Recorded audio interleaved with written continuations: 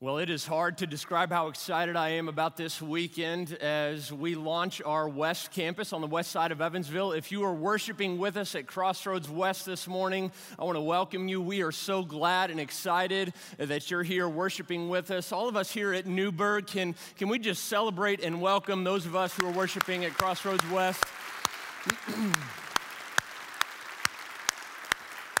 This is such an exciting time in the life of our church. You know, now because we are one church in multiple locations, one thing that we're learning is we've got to be clear and simple with what we communicate and how we communicate. And so just one little thing that you might notice in the future is that we are going to rely more and more upon our website to communicate things rather than the bulletin because we are now in two different locations. And so there are differences sometimes between the campuses. Although we are one church, there are at times differences, and so we're going to rely more upon the website to communicate things. You can find out more information about that by looking in your bulletin and looking at specific links as far as knowing exactly what I mean by that. Now, I am really excited about this series that we're starting today, but before we get started, I just want you to imagine with me for a minute that you're invited to a friend's house, and there's a party going on. Nobody really knows each other, but you show up, and it's kind of an awkward environment. Have you ever been there before? Do you know what I'm talking about?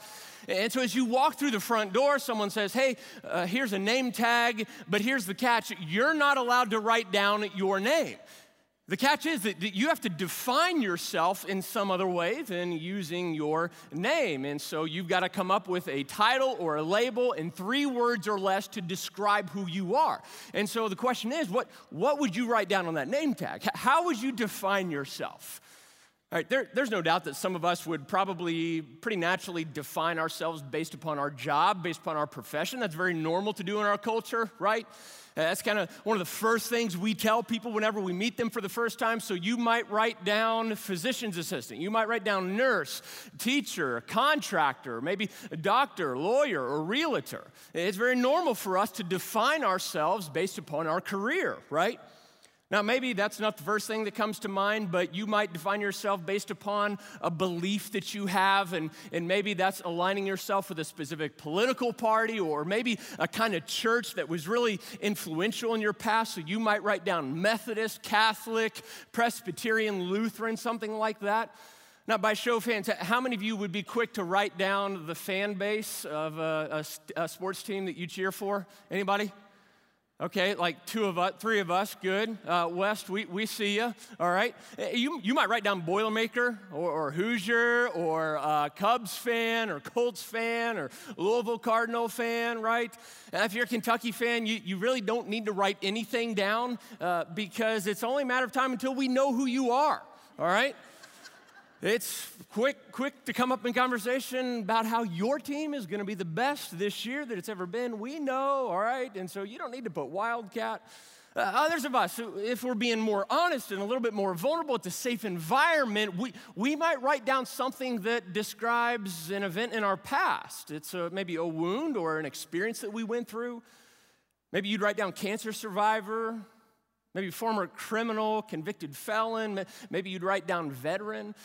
What name would you write down in 3 words or less if you could describe who you are without using your first name?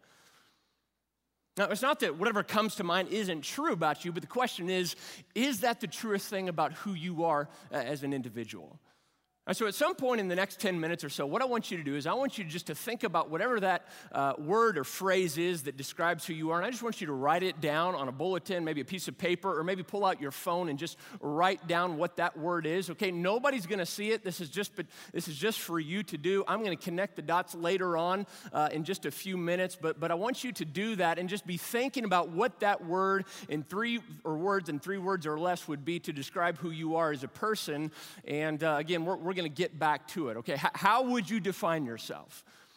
So for the next 6 weeks, we're going to be walking through a book in the Bible called Ephesians. And this is really a letter that was written about 2,000 years ago by a guy named Paul. And it was addressed to some churches in the city of Ephesus. The city of Ephesus was a pretty influential city in the ancient world, okay? And there was a lot of wealth, a lot of affluence. And Paul lived there for a time. And so this entire book is about reminding these Christians, reminding these believers about their true identity, who they really were. And here's why Paul continuously reminded them of this. He lived there. Right? He knew their context. He knew that constantly in the society where they lived, they were faced with this pressure to define themselves based upon what they do. They had this temptation to think, I'm just as good as my most recent success story, or the relationships that I have, or the depth of my bank account. And so repeatedly throughout this letter, Paul says, look, that may be true about you, but that's not how God sees you. That's not where your worth and your value can be found. And you see, how we see ourselves is so important. Our identity is more important than you may realize. Now, what's interesting about this book is Paul doesn't just step in and immediately start correcting some of their behaviors. He doesn't just give them a list of do's and don'ts. Do this, avoid that, don't do that. No. Over half of the letter, the first half at least, is spent reminding these believers about who they are in Jesus, their identity. Why would he do that? Well, because our behavior is simply symptomatic of our identity. Behavior is rarely the issue. You do get that, right? No, behavior is simply the result of a false or diluted version of who we think we are. Let me say one of the themes in this book like this. It says, how you see yourself determines how you live. You see, how you see yourself determines how you live. All right, so our identity is really the root of our behavior. And so if there's bad behavior taking place or maybe unwise choices, you've got to take a step back and ask yourself, who do I think I am? How am I seeing myself? Okay? Another theme in this book goes like this. Our identity is defined by our idols. Our identity is defined by our idols. In other words, whatever it is that we worship in our life, whatever it is that has our affection, our attention, and our focus, we are looking to that thing, that person, that emotion, maybe that way of life to find our value and worth. Here's why. The center of our worship has more power over us than we realize. And so we go to whatever that idol is, although it may not be some statue, some golden calf, we go to that idol because that idol tells us how good we are if we measure up or not. And so a lot of us, our idol may be your career. What does that have to do with our identity? Well, when your idol is your career, you think that you are just as good as maybe your most successful quarter as a salesman, or you get really hypersensitive whenever somebody critiques you on your presentation. Why? Because you felt like they were attacking who you are as a person. You get that?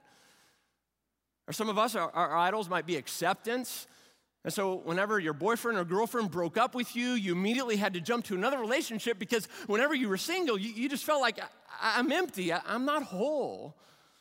And so maybe that's your idol. Perhaps your idol is your spouse. That explains maybe why some tension is happening in your marriage. How does that play out? What does that have to do with our identity? Well, when our spouse is our idol, we put a lot of pressure upon him or her to fulfill some need or want that we have that ultimately at the end of the day, they can't fulfill. You see, whenever we do that, we are looking to that individual to satisfy something that only God can give us. And so maybe that's why you're hypersensitive around your spouse. You're looking for him or her to fulfill a need that ultimately, at the end of the day, he or she can't fulfill. Your spouse will lead to disappointment. Why? Because he or she is broken. And so this letter is all about saying, hey, here's who you are and here's who you're not, okay? And this is really important, and it's so important that we can't afford to miss out on this, okay?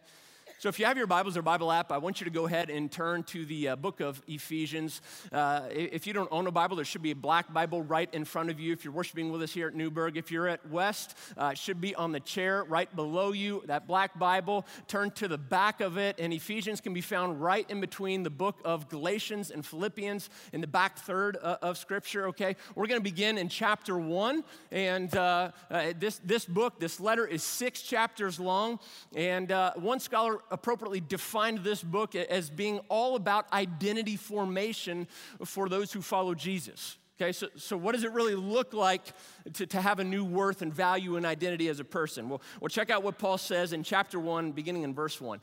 he opens up the letter by saying, to God's holy people in Ephesus, the faithful in Christ Jesus, grace and peace to you from God our Father and the Lord Jesus Christ.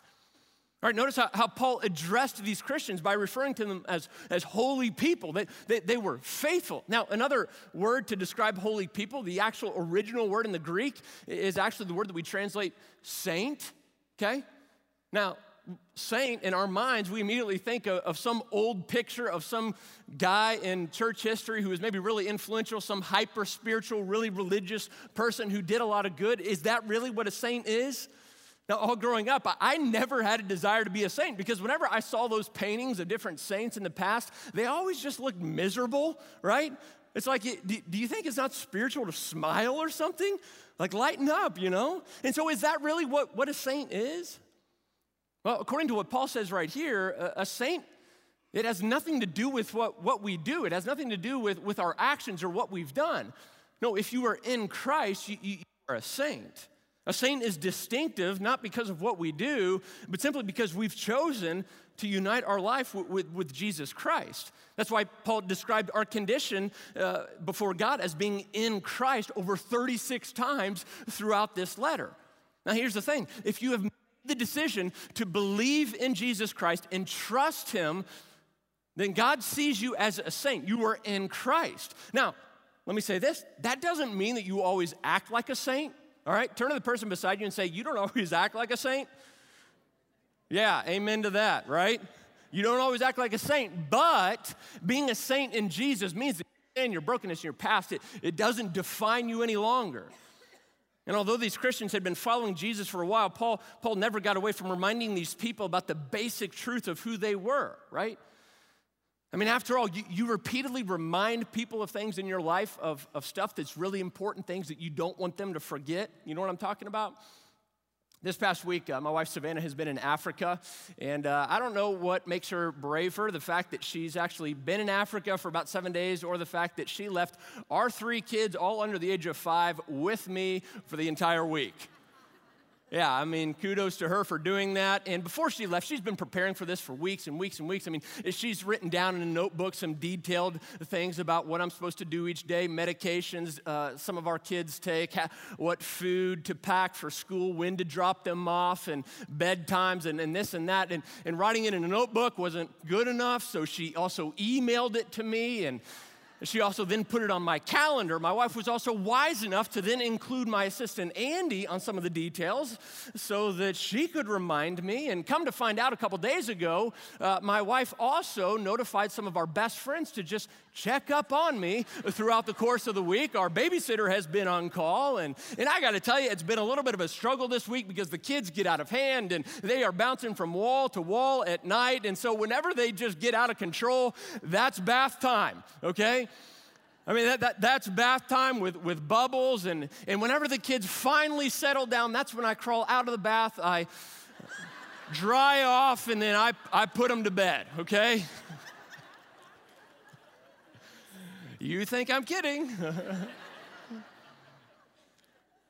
And so I thought to myself, why in the world would Savannah remind me over and over and over again of the same details? Well, here's why. Because she knows who I am, right? And you see, you only communicate things over and over again to people that you love that you really can't afford to miss out on. You can't afford to overlook some of those things. And so throughout the letter of Ephesians, Paul looked for every possible way to weave in reminders about our identity in Jesus Christ. And so what if this is something that we can't afford to miss out on? Skip to verse 4. Paul says it like this. For he, talking about God, chose us in him, in Jesus, before the creation of the world to be holy and blameless in his sight. In love, he predestined us for adoption to sonship through Jesus Christ in accordance with his pleasure and will, to the praise of his glorious grace, which he has freely given us in the one that he loves. Now, hang with me here for just a moment because we've got a lot of teaching to work through in this text. There are few verses in all the Bible that is more polarizing and there's been more debate over the course of 20 centuries than this verse right here. What is Paul saying? All right, so on one side of the aisle, you have those who would say that God chooses who is saved and who's not saved, okay? He chooses that beforehand. And so along this line of thinking, that means that God actually creates people knowing beforehand that they are going to be subjected to hell for all of eternity. And people who maybe find themselves in this camp would say that because we are so sinful, we are so broken, and we've got darkness in us, we don't have the ability to even make the right decision and acknowledge that we need to be saved, that we need a Savior. And so this is a kind of set of teachings or doctrines that you might hear referred to in the church as Calvinism. All right, God is kind of the micromanager of all things. He chooses beforehand who's saved and who's not. Now, on the other side of the aisle, some interpret this verse as saying that God doesn't choose who's saved. He doesn't choose who's going to spend eternity with him after we die. He simply chooses what benefits, rewards, or maybe blessings that we received for those who do choose him. All right, and so those in this camp would say that God has chosen everybody, but not everybody has chosen God back, okay? That's upon us to use our free will and say, God, you've evidently shown your love for me, therefore I choose to enter into a relationship with you. Those who find themselves in that category, you might hear referred to as Arminianism, okay? Now here's what I don't want you to miss about this verse, regardless of which side of the aisle that you fall upon, okay? Sometimes we can get so narrowed in on a specific interpretation that we really miss out on what is actually being said in the verse. And so don't miss this. You can't put the sovereign creator God in a box. All right, he is the creator. He has always existed. He has existed since the beginning of time. In our finite creative minds, we can't even comprehend that, right? God is not defined by time. And so if we can't even wrap our minds around that, what makes us think that we can understand who God is just in a few verses here? In fact, God told a man by the name of Isaiah at one point in time, look, my ways are not your ways, your thoughts are not my thoughts. The point of this verse here, the point of this verse is to magnify Jesus Christ. Right, is to lift up what he has done. And so here's, at the end of the day, here's what I want you to understand about this verse. When it's all said and done, life after death, when it comes to life after death, nobody is going to be in a place, when it comes to life after death, nobody is chosen or rejected against his or her will. Right, so you can't say, well, I want to be chosen, but I'm not chosen by God. I'm not like that. That's not true. All right, picture this whole idea of predestination, which simply means to decide beforehand. It's kind of like a cruise ship heading towards a specific destination. Everybody on board that ship are the chosen ones, are sometimes referred to as the elect in Scripture. All right, now the invitation has been given by God, who's maybe the captain of the ship, for everybody to jump on board that ship, but not everybody chooses to get on board. Not everybody says, hey, I'm in on that. Now, there are even some who say, okay, I'm going to get on board the ship, and then as the ship takes off, some choose to jump off into the water, possibly proving that maybe they were never really saved to begin with. They were never really in Christ to begin with. And so God has extended the invitation for everybody to be on board that ship, but unfortunately, not everybody accepts. Some say, thanks, but no thanks, right? The Bible tells us that God is waiting for one more person to repent so that no one perishes. Take a look at the next key thing that Paul says in verse 5. It says, those in Christ have received an adoption to sonship. What's that mean? You see, adoption is one of the most common metaphors all throughout the Bible to describe what Jesus Christ has done for us. It's the process that God has really used to tell us who we are. Jesus, catch this, Jesus chose us even when he had every reason to reject us. All right, he chose us even when he had every reason to reject us. Adoption is that moment when the forgotten, the marginalized, the overlooked can finally belong. Our identity is found in what happens after our adoption is finalized. The Bible tells us that we then become children of God. We become his sons. We become his daughters. Now notice that we don't read that he has predestined us for adoption to sonship and daughtership. All right, there's no female modification here. Why is that? I mean, that doesn't seem very politically correct, Paul. I mean, come on. Now, including daughtership in the original text in the Greek would have diluted its meaning in the first century world. Why is that? Well, because in the ancient Roman world, nobody adopted daughters. Females did not have rights in their society. Only adopted sons had the legal right to receive the inheritance of their mom and dad who adopted them. And so it's as if Paul is saying here in this text that this world that we live in, it's like an orphanage where we long to be chosen and we long to belong. And whether you're male, female, Jew, Greek, no matter the color of your skin, this promise is true for you. You can receive the rights, the same rights that sons had in the ancient world. Now, sometimes you won't fully appreciate your adoption until you realize how bad life is in the orphanage. Sometimes you won't fully appreciate your adoption until you realize how terrible and awful life is in the orphanage. One couple here at Crossroads recently told me about the conditions of some orphanages over in Russia where they adopted some of their children. About 20 years ago or so, the country had numerous orphanages all throughout the nation, full of children whose parents couldn't take care of them for whatever reason, and yet few people were willing or able to adopt them. The birth parents had the legal right to actually drop them off at the orphanages, but the intention of the parents was to come back and retrieve the children at a later time in their life when they could actually care for him or her. Or maybe they had the financial means to do so, or maybe they didn't want to change his diapers or her diapers for a season, and so they would drop the children off at the orphanage and never give over the rights for that child to be adopted, and then maybe a few years later they would come back and retrieve their child. And so what ended up happening is that there was a generation of children in Russia isolated and lonely during some key developmental years of their life, and you know what? They couldn't be adopted because the parents intended to pick them up later on in life, and yet many didn't.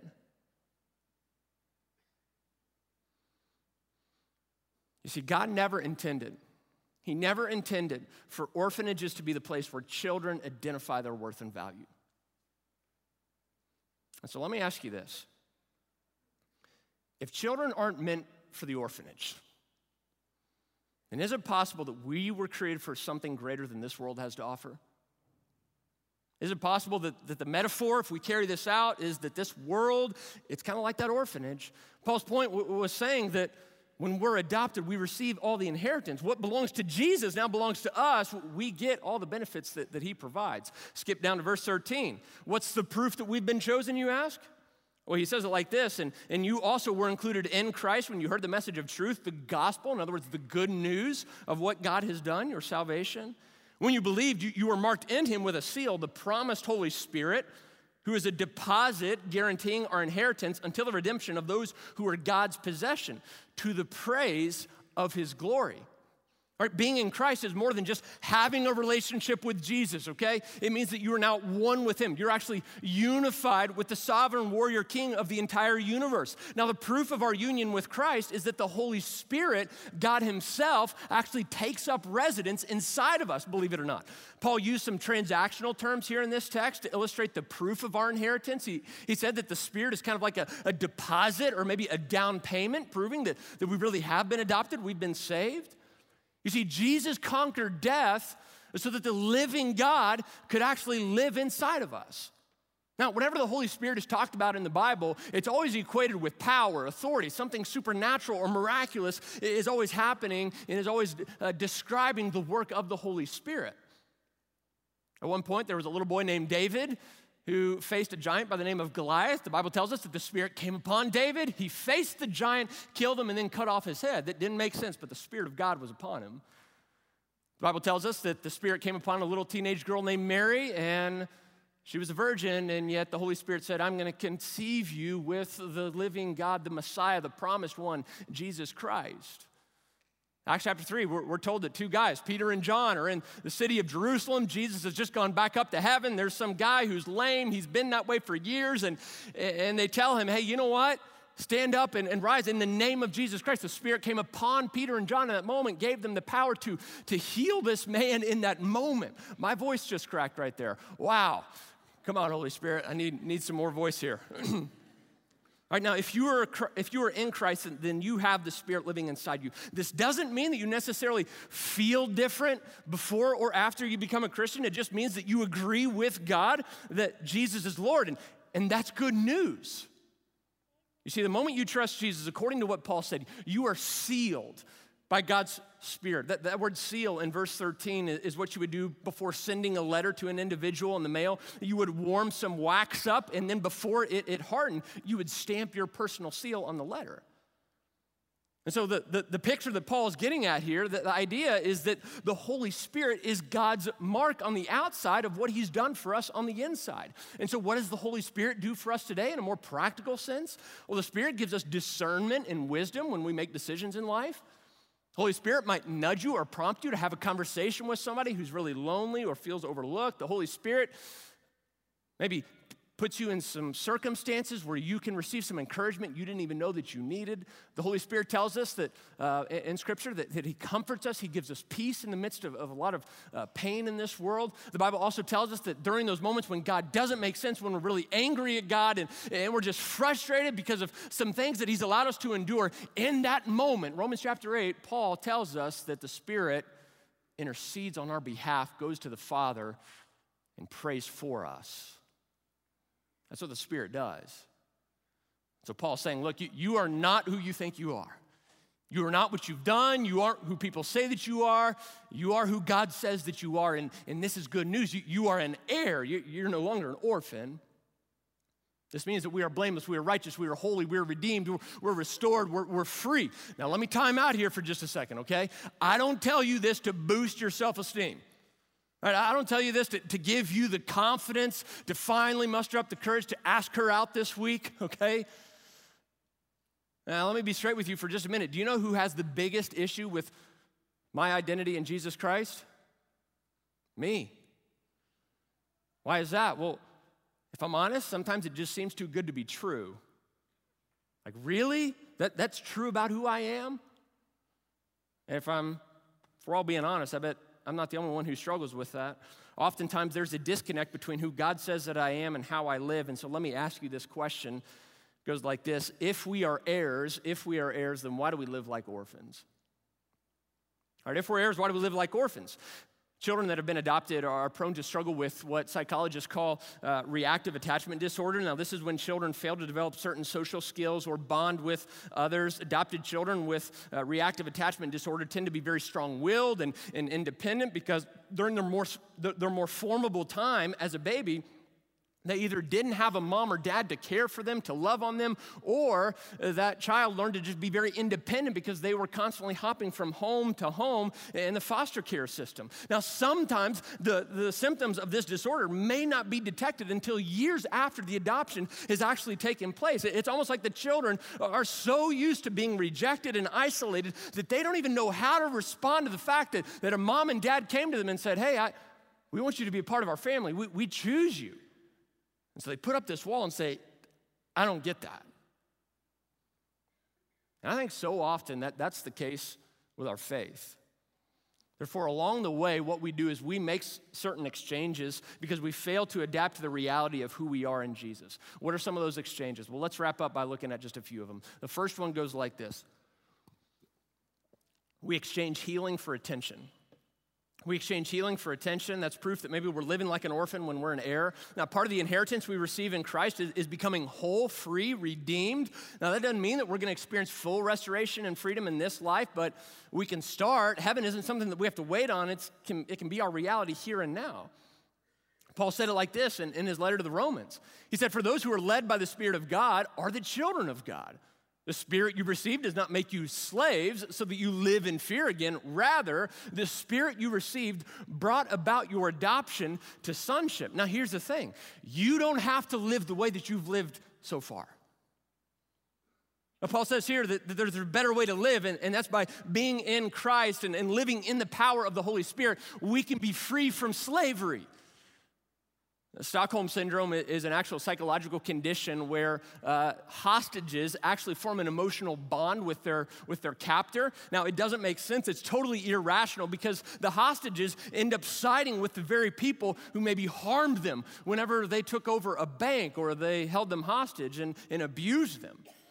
Now, as backwards as this sounds for us, there's something appealing about being a victim because if you're honest, you get a lot of attention, people feel sorry for you, they feel bad, you get a lot of sympathy, and honestly, I know that there are a lot of you here right now, you find your identity in being a victim. You find your identity in what's been done to you, some past experiences that you're not proud of. After all, it was someone else's fault. You were treated poorly. You're not really the person to blame. You just happened to be in that place at a bad time. Maybe you're quick to judge people by their actions. When you make the same decisions, you make the same mistake. Rather than judging your actions, you judge yourself by your intentions. Now look, I get it. I get it that you have your excuses. And I'm sure that if you wanted to, and you look back and you realize some of the victimizations that you've been put through, you can find enough people who will side with you and say, yeah, you have a right to be angry. You have a right to not move beyond that. But let me just ask you this. At what point are you going to accept responsibility? All right, what's it going to take for you to swallow your pride and maybe own some of your mistakes? Because what's much easier is for us to wallow in the fact that we get a lot of attention because of what we've been through rather than actually claiming this inheritance of living in freedom. Now, here's the thing. Orphans are victims. Orphans are victims, but heirs are victors. And so what do you choose? Our inheritance comes with the promise by the same power that raised Jesus from the dead can live inside of us today. But you know what? If we're honest, some of us, we just need help learning to live like that. That's why one of the best things that you can do is to get plugged into some kind of small group, some kind of community where you can come alongside one another and encourage one another. Now, a lot of us, we have a lot of hurts, habits, hang-ups maybe from our past, and it's just really hard to move beyond what happened to you. This is why support groups kicking off tomorrow at Crossroads and on our West Campus is going to be a great next step for you. Now, some of us, we're living like an orphan, and we need help living like an heir. And so it's one thing to know that, but it's another to actually be encouraged and supported along the way. And so support groups are made up of a bunch of men and women here at church. No judgment is given for whatever it is that you're dealing with. It's just a bunch of men and women who have struggled or are struggling with some of the things that you have. All right, things like maybe you just need to learn how to better handle your finances, manage your money, manage a budget. Or perhaps you served in our armed forces and you saw and experienced some things that you can't get out of your mind. And so we have a group for that called Point Man, where men and women gather together and say, hey, me too, I've been there before. Here's what it looks like to maybe find some healing. Maybe you've lost a loved one this past year. Maybe you've walked through a divorce, whatever it is, we've got a support group willing to help you learn learn to live in this life of freedom that God offers us. You can find more information about our support groups on our website, cccgo.com. They kick off tomorrow. I want to encourage you to check them out, all right? Here's the second exchange that we do when we live as an orphan. We exchange unity for uniformity. What do I mean by that? Well, unity and uniformity really aren't the same thing. Uniformity is merely an illusion of unity because everything looks the same on the surface. You see, when Jesus adopted you, you immediately became a part of a family called the church. It's this community. Now, it's a family that's really dysfunctional at times. It's really broken. It's kind of always been that way, all right? Picture the Griswolds on Christmas vacation. That kind of describes the church a little bit. But being one with Jesus Christ means that you are also one with everyone else who is in Christ as well. Just because our DNA is different and we may look different doesn't make us less a part of this family, all right? You see, Jesus eliminated all the barriers of race, religion, and heritage. None of us are better than one another. Why? Because we've all sinned. We're all a part of the problem, and yet, apart from Jesus Christ, we would have no hope. None of us are better than one another. That's why it really concerns me when I hear people point out different churches and say, you know what, that's kind of a white church, or that's an African-American church, or that's a blue-collar church, that's a white-collar church, that's a young church, or that's an old church. Why is it that we define churches based upon things that God doesn't really care about? We are one family, and we define aspects of in our family that honestly just don't matter. You see, the biggest threat to unity in the church is uniformity. Why? Because everything on the surface looks the same. We all talk the same. We maybe vote the same. We believe the same. We act the same. But you see, true unity, it's about coming together in spite of our differences. We don't have to sacrifice our beliefs or convictions. It just means that we approach one another in humility and say, hey, I disagree, but at the end of the day, we're brothers. We're sisters in Jesus Christ. That's what it looks like to be a part of this family. You see, our adoption isn't contingent upon a litmus test. Our adoption is contingent upon a blood test. Why? Because we've been bought by the blood of Jesus Christ. And that's good news for us. So let me ask you, in what ways have you maybe confused unity for uniformity in your life? How have you maybe made others feel like second-class citizens in the church because you see things differently, you don't agree, or again, you have your reasons, and you may not know this, but because of your generosity over the past 10 days or so, we sent several truckloads of supplies and clothing down to the victims in Houston, Texas, because of the hurricane there. And I just want to thank you for that. And you know what that's called? That's called being a part of a family, for acknowledging that all people deserve dignity and worth, although they live in a different state, although they look differently, and although that they live differently. We're saying, hey, we're coming alongside you. That's what unity is all about. And so well done. Because of your generosity, we can do things like that. Now, here's something else. It goes like this. Number 4, we exchange repentance for comparison. We exchange repentance for comparison. Now, that word repentance is a fancy Bible word that basically means to turn around or to think differently. So the image is that you make this U-turn with how you think whenever you meet Jesus. And so before Jesus, you think it a certain way, you process, and you have different motives. But then all of a sudden, because you're in Christ, you begin to think differently. You consciously choose, well, that's not true anymore, or I'm not going to do that anymore. So it's this decision in your mind to think differently, to make a U-turn with your thoughts. You see, one of the biggest obstacles to repentance, though, is justifying our sin and our brokenness by simply comparing ourselves to other people who maybe sin differently or worse than we do. And the only reason why I can think as to why someone would choose to live as an orphan rather than an heir is a total misunderstanding of where our worth and value ultimately comes from. And so if you can't think of the last time that you confessed your sin, if it's been a while since you maybe apologized to someone for something you said or did, if you can't remember the last time your thoughts and motives scared you because you realized how dark and broken they are and what you're capable of doing in a weak moment, if you've maybe recently been impressed by something that you did for God, then you know what? You're a slave. That sounds strong. That sounds a little bit harsh, Patrick. Well, you know what? You're a slave because it's clear by the way that you live and the way that you think that you believe your identity is all about what you do or what you don't do. But understand this. Our identity is received.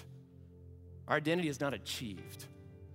All right, if it could be achieved on our behalf, then you know what we would do? We would all brag about it, right? It'd be a big contest. Hey, here's what I did.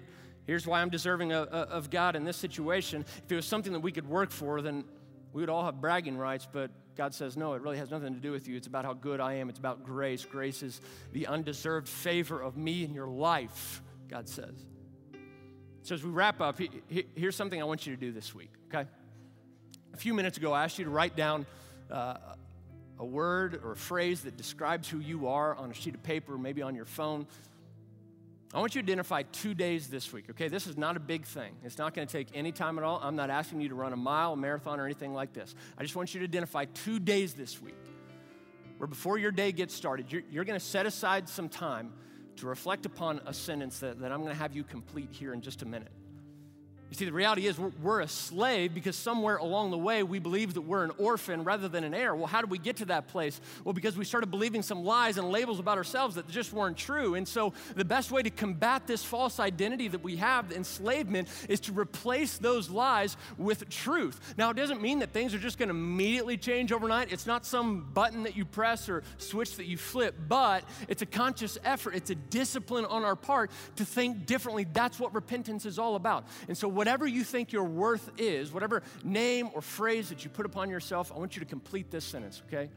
I am more than what was that word? What was that phrase? I have been chosen by sovereign God. I have been chosen by the Creator God, the one who is in control of all things. And so 2 days this week, I want you to start out your day by just reminding yourself of this over and over again. And then maybe throughout the day, whenever you think, boy, you're feeling insecure, you're feeling guilty, you're feeling full of shame, or you feel like, I can't believe it. You remind yourself, no, I'm chosen by sovereign God. I've been adopted. I'm an heir. I'm no longer an orphan. All right? Let's pick back up next week in chapter 2. And you do that 2 days this week. That's all I'm asking, okay? Let's pray, and then we'll continue with things. Jesus, thank you for adopting us. I know there are a lot of us right now who are listening to my voice online, back in the chapel, maybe at West, that we think this is too good to be true because we know what we've done. We know how we've contributed to the mess in our life. We think that we're orphans, and yet, Lord Jesus, what you offer us is a chance to start over. You offer us a chance to belong, to be a part of a family called the church. And though this family's pretty messed up at times, it's a family that you have chosen. It's a family where we can find forgiveness, we can find redemption, and only through what you did for us on the cross, Lord Jesus, can we realize that we aren't what we do, we aren't what we haven't done, we aren't what our past says, we aren't those lies, those whispers, those labels that go on and on and on in our mind all day long. We are who you say we are. We are what you've done. Our identity is not achieved, it's received. And so we thank you for that. Help us and teach us to live as the heirs that we are. It's in Jesus' name we pray. Amen.